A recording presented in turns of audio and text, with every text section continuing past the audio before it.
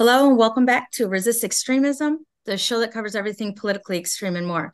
This show talks about extremist groups, tactics, goals, and purposes to educate our audience and country about the fast-growing agendas. This show is sponsored by Illinois political reporter and Tonto Records. I am the host, Bonnie Kurowski, an Illinois journalist, social media influencer, and survivor of radicalized extremists and domestic terrorism. Today, we're discussing issues with law enforcement in regards to domestic terrorism, radicalized extremism, and hate groups like anti-government and other hate groups, such as anti-BLM, anti-LGBTQ, anti-Semitic, and the laws that they struggle with and how they deal with victims. So today I have a guest. Our guest today is Russ Farnsworth. He's a well-read, well-informed intellectual, world traveler, and inventor and champion of democracy and justice. Russ, would you like to introduce yourself? Yes, well, I think you just did a fine job. Um, Police brutality as an issue has been a big um, direction in my life for quite a while, and it's just something that's so destructive in our society that we really can't allow it to continue. So I was very excited to be a part of this podcast and try to share some of my ideas to try to help overcome some of the injustices that we've been seeing. Thank you, Russ. I'm glad you can join us as well. I know my experience being a survivor of the new radicalized extremist movements as a reporter, a Jewish reporter, have been interesting. I find that local law enforcement is not equipped with understanding or wanting to prosecute people for different laws, like they pick and choose what laws. So, I openly, like a month ago, went to one of my city board meetings to talk to our mayor and elected officials. And, I said, if it isn't, say, a traffic stop or, a theft at a local retail store, they don't seem to be willing to do anything about these other situations. So, I thought that this would be a good topic for us to talk about today and find some of your expertise to pull out on this. So, if you don't mind, I'd like to ask you some questions. Sure.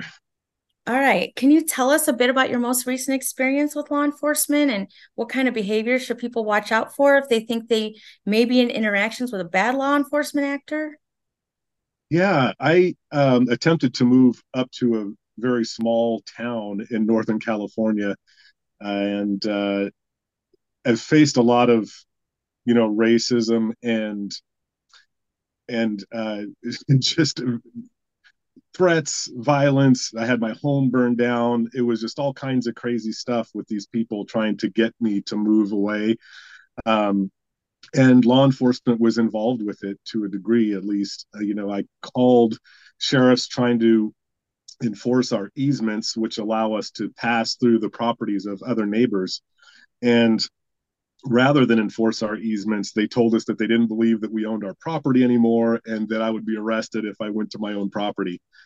So, yeah, that was the most recent experience, and it's been ongoing with the sheriff's department there for about the past 5 years. And one of the neighbors that I've been having a dispute with pulled a gun on me, threatened to kill me, and I tried to report that to the sheriffs, and they wouldn't even return my phone calls.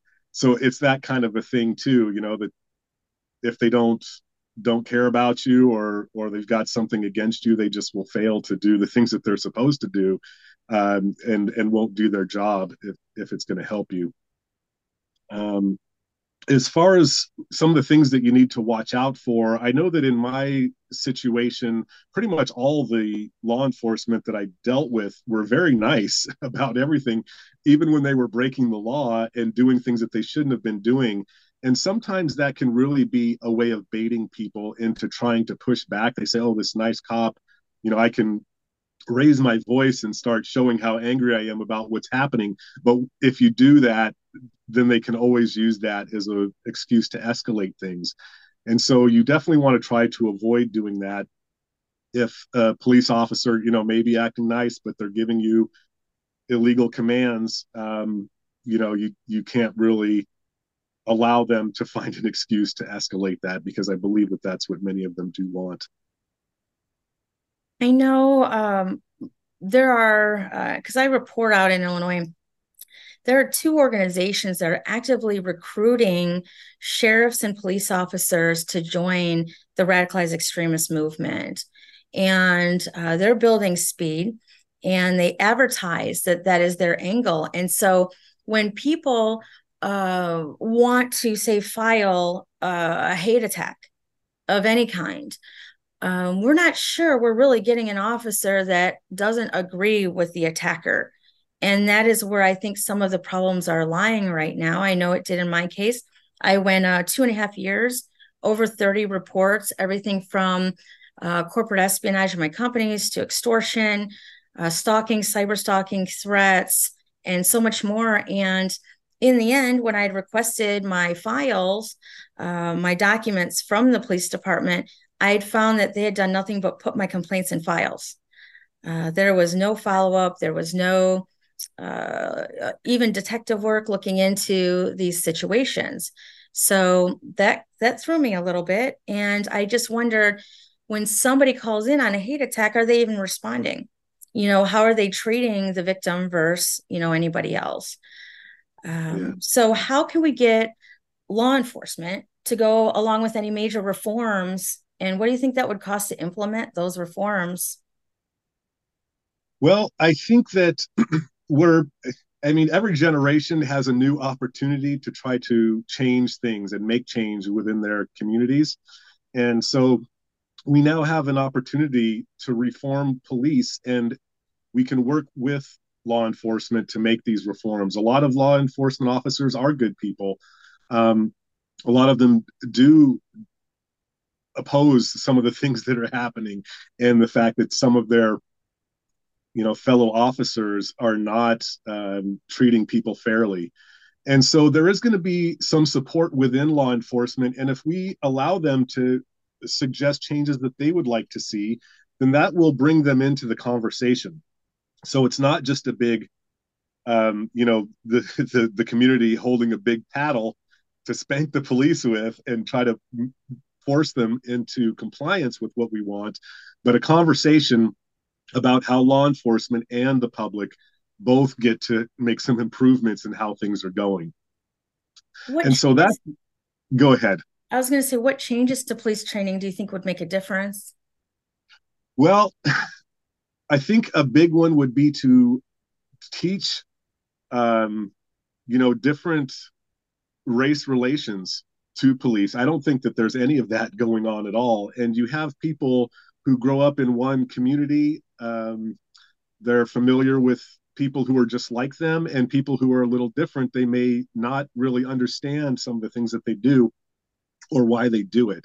I think a good example would be is if if you're a police officer and you don't know very much about Hispanic people, you might see a car full of Hispanic people and think, oh, maybe that's a gang and they're on their way to commit a crime.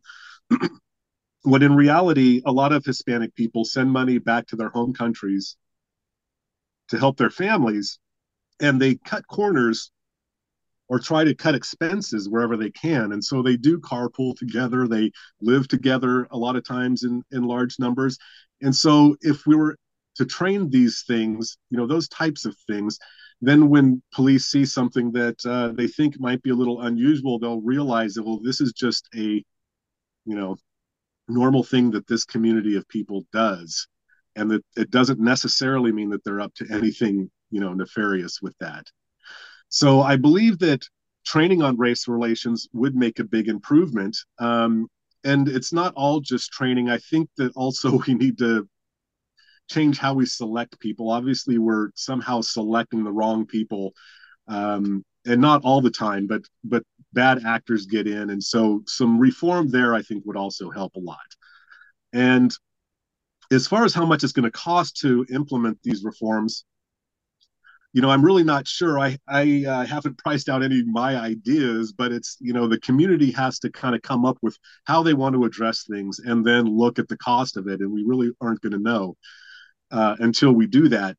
But if we can tackle this problem and reduce or hopefully eliminate all of the issues of police brutality um, and discrimination, that will save every community millions of dollars a year, because we end up paying settlements to people who have been wronged by the police or their families if they've been killed by the police. Right. And I think the largest settlement I've seen was $18 million. So we're not talking about chump change here. We're talking about huge sums of money. All that would get refunded back into taxpayers' pockets and would allow us a great deal of money to do the reforms that we need. How can we get law enforcement personnel to actually acknowledge and correct their biases when they don't even probably realize that they have innate racial biases? Yeah, I think it studies have shown and different tests have shown that pretty much everybody has racial biases. Even a lot of black people are racist against other black people. And there are tests that kind of show this. And so I think that if you bring in rookie officers and have them take these tests, then they'll be confronted with this data that shows, yeah, you pulled the trigger 3 times faster for a black person than you did for a white person, or you pulled the trigger on a minority that didn't deserve it, when you held off on pulling the trigger against a white person who was, committing a crime or about to harm someone else. And so these kinds of tests that they do, I think would make a good impression on new police officers, get them to acknowledge their biases, and then hopefully work on those. And this kind of testing should be done throughout their career. And hopefully we see that their biases are reduced over time instead of getting worse. Do you think there'll ever be a day that we see law enforcement having to be held accountable? For example, maybe they get written up for the first incident of racial profiling, and maybe the second time they lose their career, or they have to attend training, and then can we really change them? Uh, Hmm. I think we can. I mean, I definitely like to stay positive and optimistic about all of these things, because if we have a defeatist attitude, then that's certainly we're going to defeat ourselves before we even try. And like I say, I think there is a lot of positive data to look at. I do believe that most law enforcement personnel are good people. Um, and so I think that we're going to have support from within departments as well as from within the community. One thing I do want to bring up really quickly is the fact that a lot of people will deny that there is any racial biases in policing. And they might point to statistics that show that more white people are killed by police than black people. But to understand the issue, you've really got to drill down into who is being killed by police, who is innocent of a crime and unarmed when they're killed. And when you look at those, and it's hard to find this data, journalists like you have to work hard to dig up these facts, because the government just doesn't keep track of them. They want to conceal all of this and just not pay attention to it. Um, so the data is hard to come by, but if you really get down into who's not committing a crime and not armed but is still killed by the police, then you see a very different picture about what's happening, and that really does show a racial bias. I know on the local levels, city mayors tend to run the police stations, and we have elected officials across the United States running police stations and police chiefs, and some of them are even elected officials.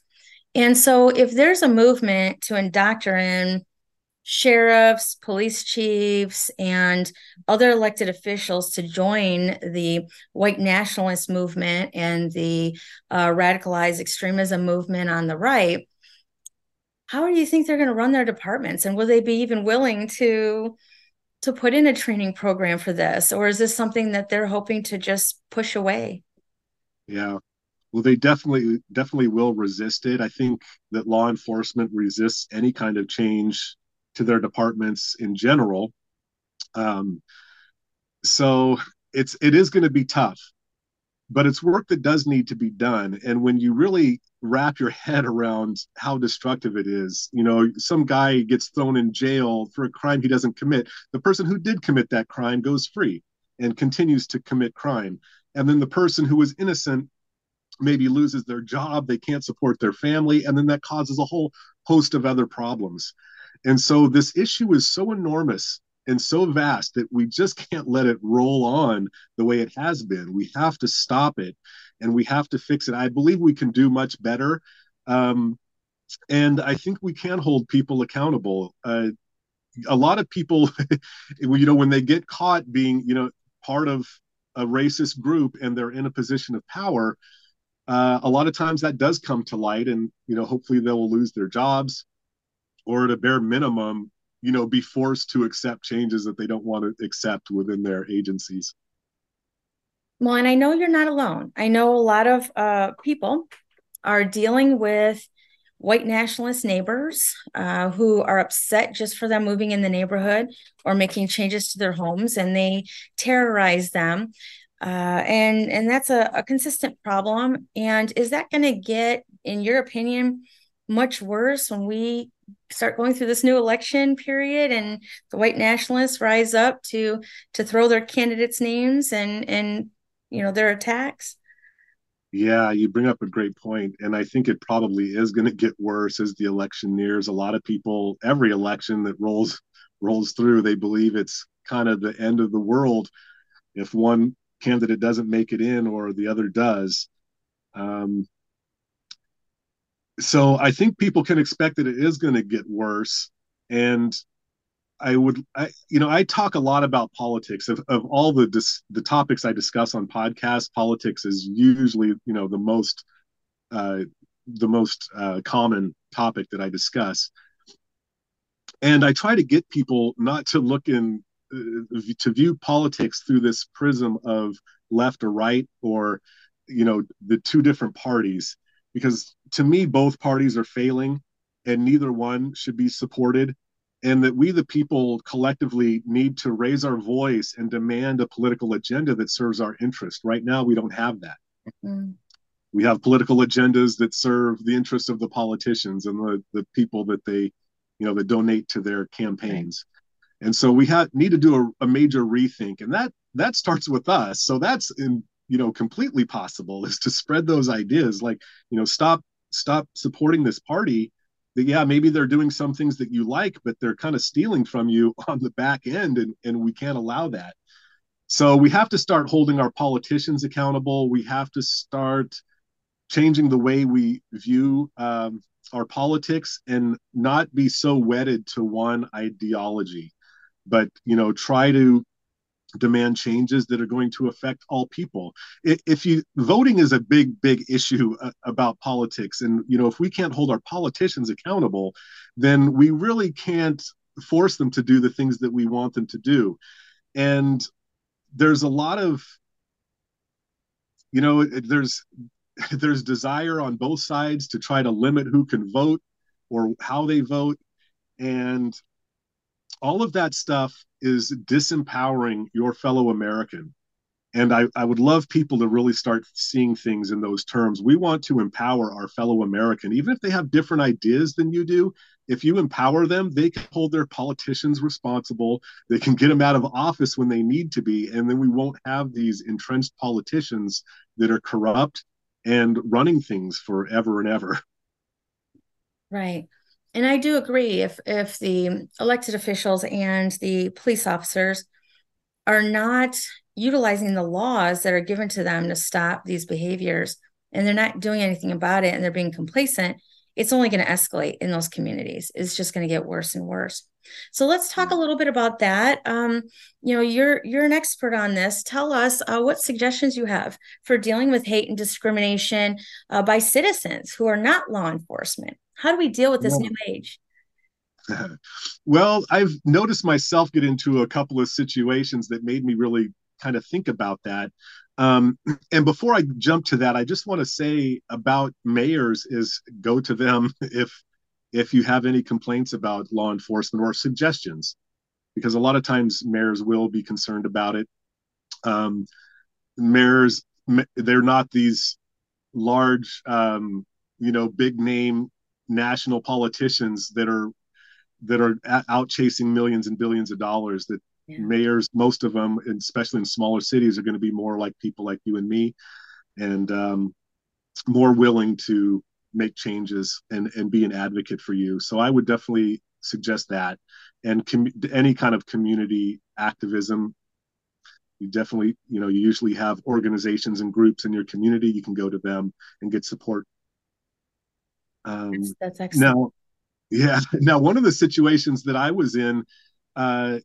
I was in a metro station subway, in Los Angeles, and there was someone who was yelling at another person, a woman, and the person they were yelling at was an Asian woman. And it all kind of happened quickly. And I don't remember what happened after the yelling, if the train came and we all just kind of went our different ways. Um, but and in Los Angeles, people yell at street signs and they'll yell at the birds and whatever else. So I didn't really. It took a second to figure out what was going on, and then I realized, oh, this person I think is yelling at this other person because they're Asian, and this looks like Asian discrimination. Um, so had this continued, what I would have done is just walk up and pretend that I knew that person, and say, "Oh, hi, how have you been?" Give them a big hug, and then just walk away with them. I think if a lot of people are going to be hesitant to take on a person who's being irate and loud and maybe violent, and we probably, in a lot of cases, shouldn't do that. You don't want to put yourself into harm's way. If advocates for people start to also get beat up and killed, then that's just going to ruin it for advocates, and we're not going to have them anymore. So what you want to do is just ignore the hateful person and engage with the person who is the victim, and then show that you're very friendly to them, act like you know them, and the person who is attacking them or might have been attacking them will just usually just back down and not want to deal with that. They're not going to take on multiple people, and especially if you're somebody of a different group than what they're hating against, then that kind of allows you to be a separated individual that can step in and help. That's great advice. I had received some advice similar to that a couple years ago that probably applies here. But if you see police officers stopping and searching, anyone other than, I would say like Caucasian people, to stop and watch. Just any civilian stopping and watching could stop a corrupt cop from doing anything illegal or causing any more harm to those people. And I've done that for a couple years now. And yeah, police don't look fondly at me stopping, and they always want to walk over and ask who I am. And I show them my credentials, and they tend to do things a little different when they know I'm there. But I think that's some great advice. Stop and help the person, help them get out of there and, safely. Yeah. So, Or at least just be a witness.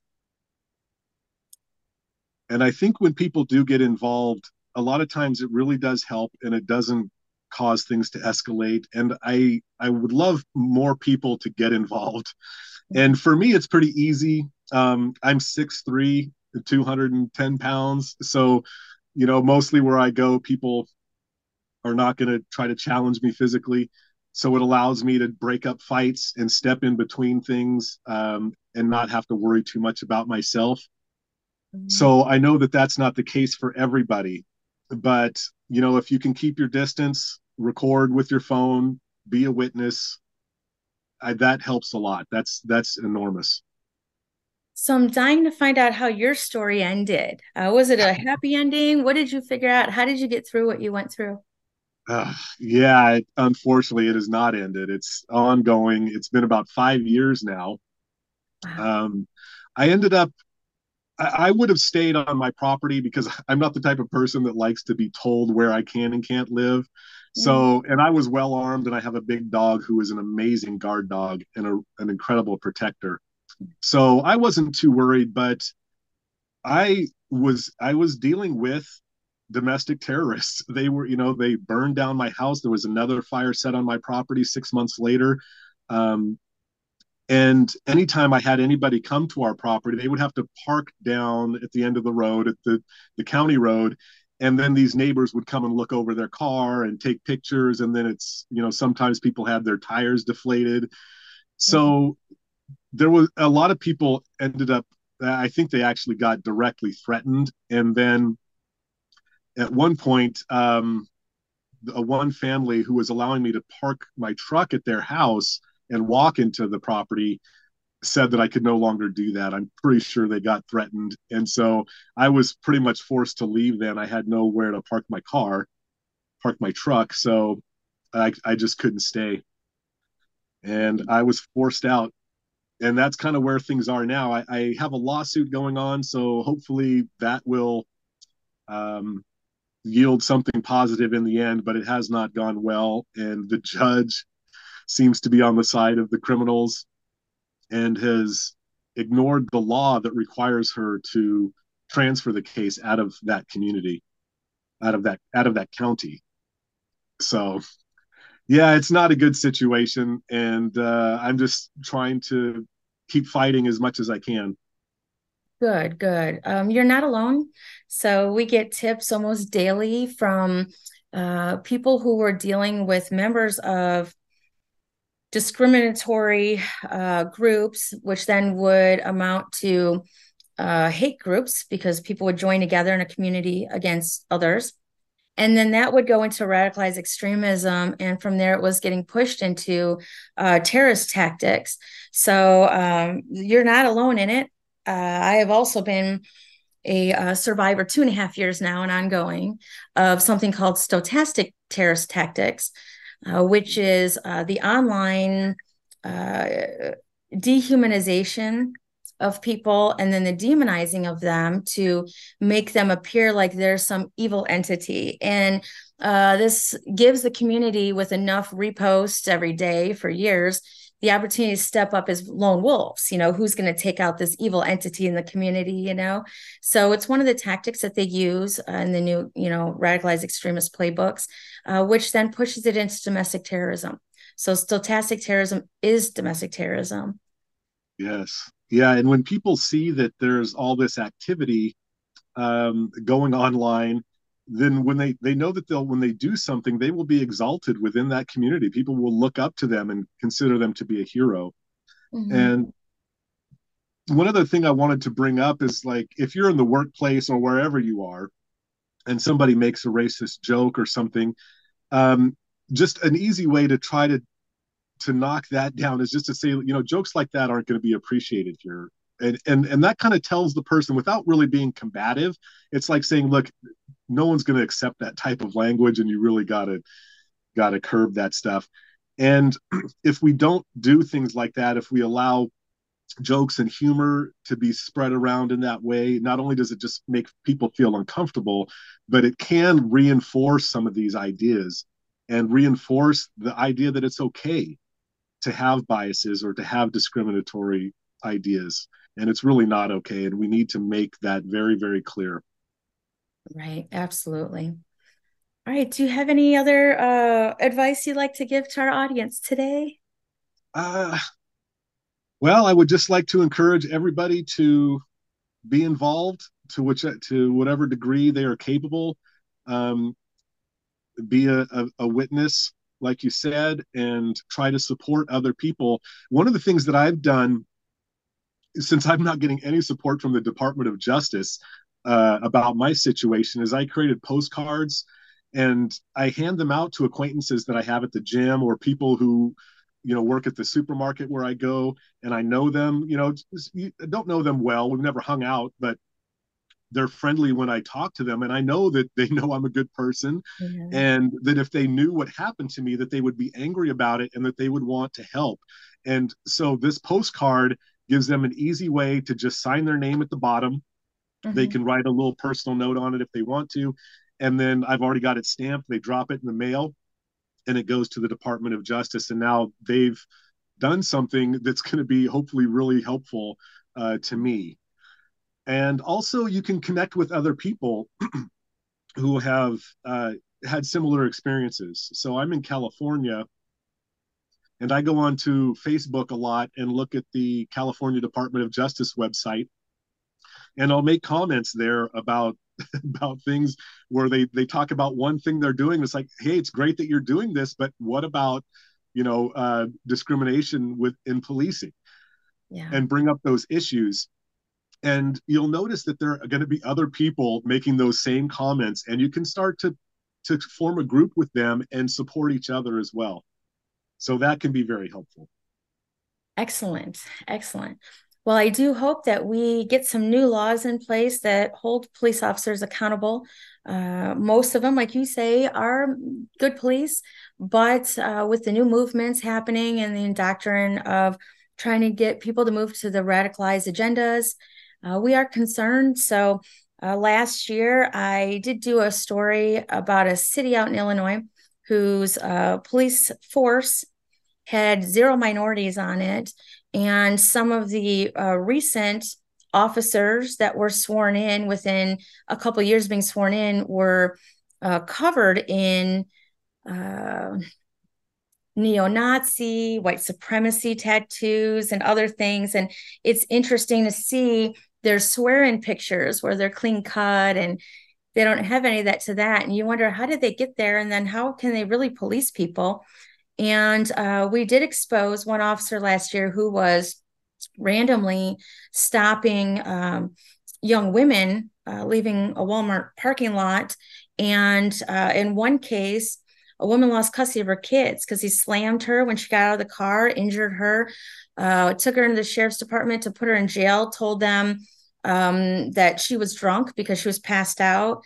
And they tased her 5 times, knelt on her neck, her back, her legs at the same time, stripped her down because she was unconscious and never got her medical help. She sat in there for a long time. They said when they carried her out of the back of the sheriff's car, her hand touched one of the officer's collars. So they put her under for assault of a police officer, and other charges. And we really hoped and prayed by making it public in the news that the state's attorney would see it in all of our efforts and understand what had happened.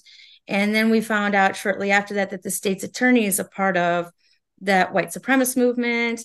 He did nothing to circumvent what had happened to this poor woman. And so we really are hoping for some reforms and some justice where people can at least list the officers that are part of this or have these views so that if other people run into them in their communities, they know to ask for a different officer if needed, or a captain or a chief in different situations. So we'll hope for some of that in our future. But I want to thank you, Russ, for joining us today. If you want to hold tight, I'll go ahead and wrap up and we'll talk after. Okay. And for our audience, that wraps up our discussion today on resist extremism.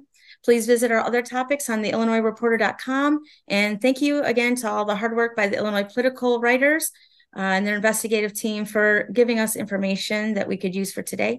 And we'll see everybody next time.